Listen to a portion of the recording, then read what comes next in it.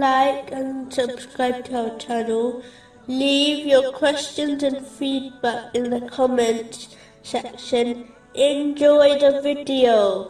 Continuing from the last podcast, which was discussing chapter 42, verse 37. And when they are angry, they forgive. Specifically, it was discussing a narration found in Sahih Bukhari, number 6116, which advises Muslims to control their anger. The person was seeking a simple, yet all-encompassing advice from the Holy Prophet, peace and blessings be upon him. So this shows that anger mostly contains and leads to many evils, and controlling it leads to much good. Firstly, this advice is a command to adopt all the good characteristics which will encourage one to control their anger, such as patience. This narration also advises that a person should not act according to their anger. Instead, they should struggle with themselves in order to control it, which ensures no sins are committed due to anger. Controlling anger for the sake of Allah, the Exalted, is a great deed,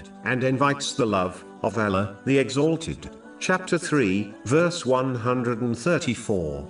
And who restrain anger and who pardon the people. And Allah loves the doers of good.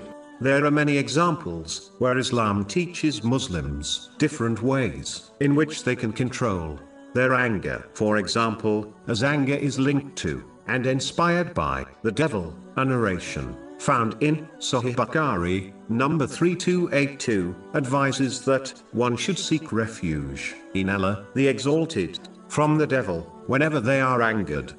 A Muslim who becomes angered has been advised in a narration found in Jami Tirmizi, number 2191, that they should cling to the ground. This could mean that a Muslim should prostrate on the earth until they calm down. In fact, the more one takes an inactive body position, it will reduce the chance of lashing out in anger. The next podcast will continue discussing the main narration quoted at the beginning.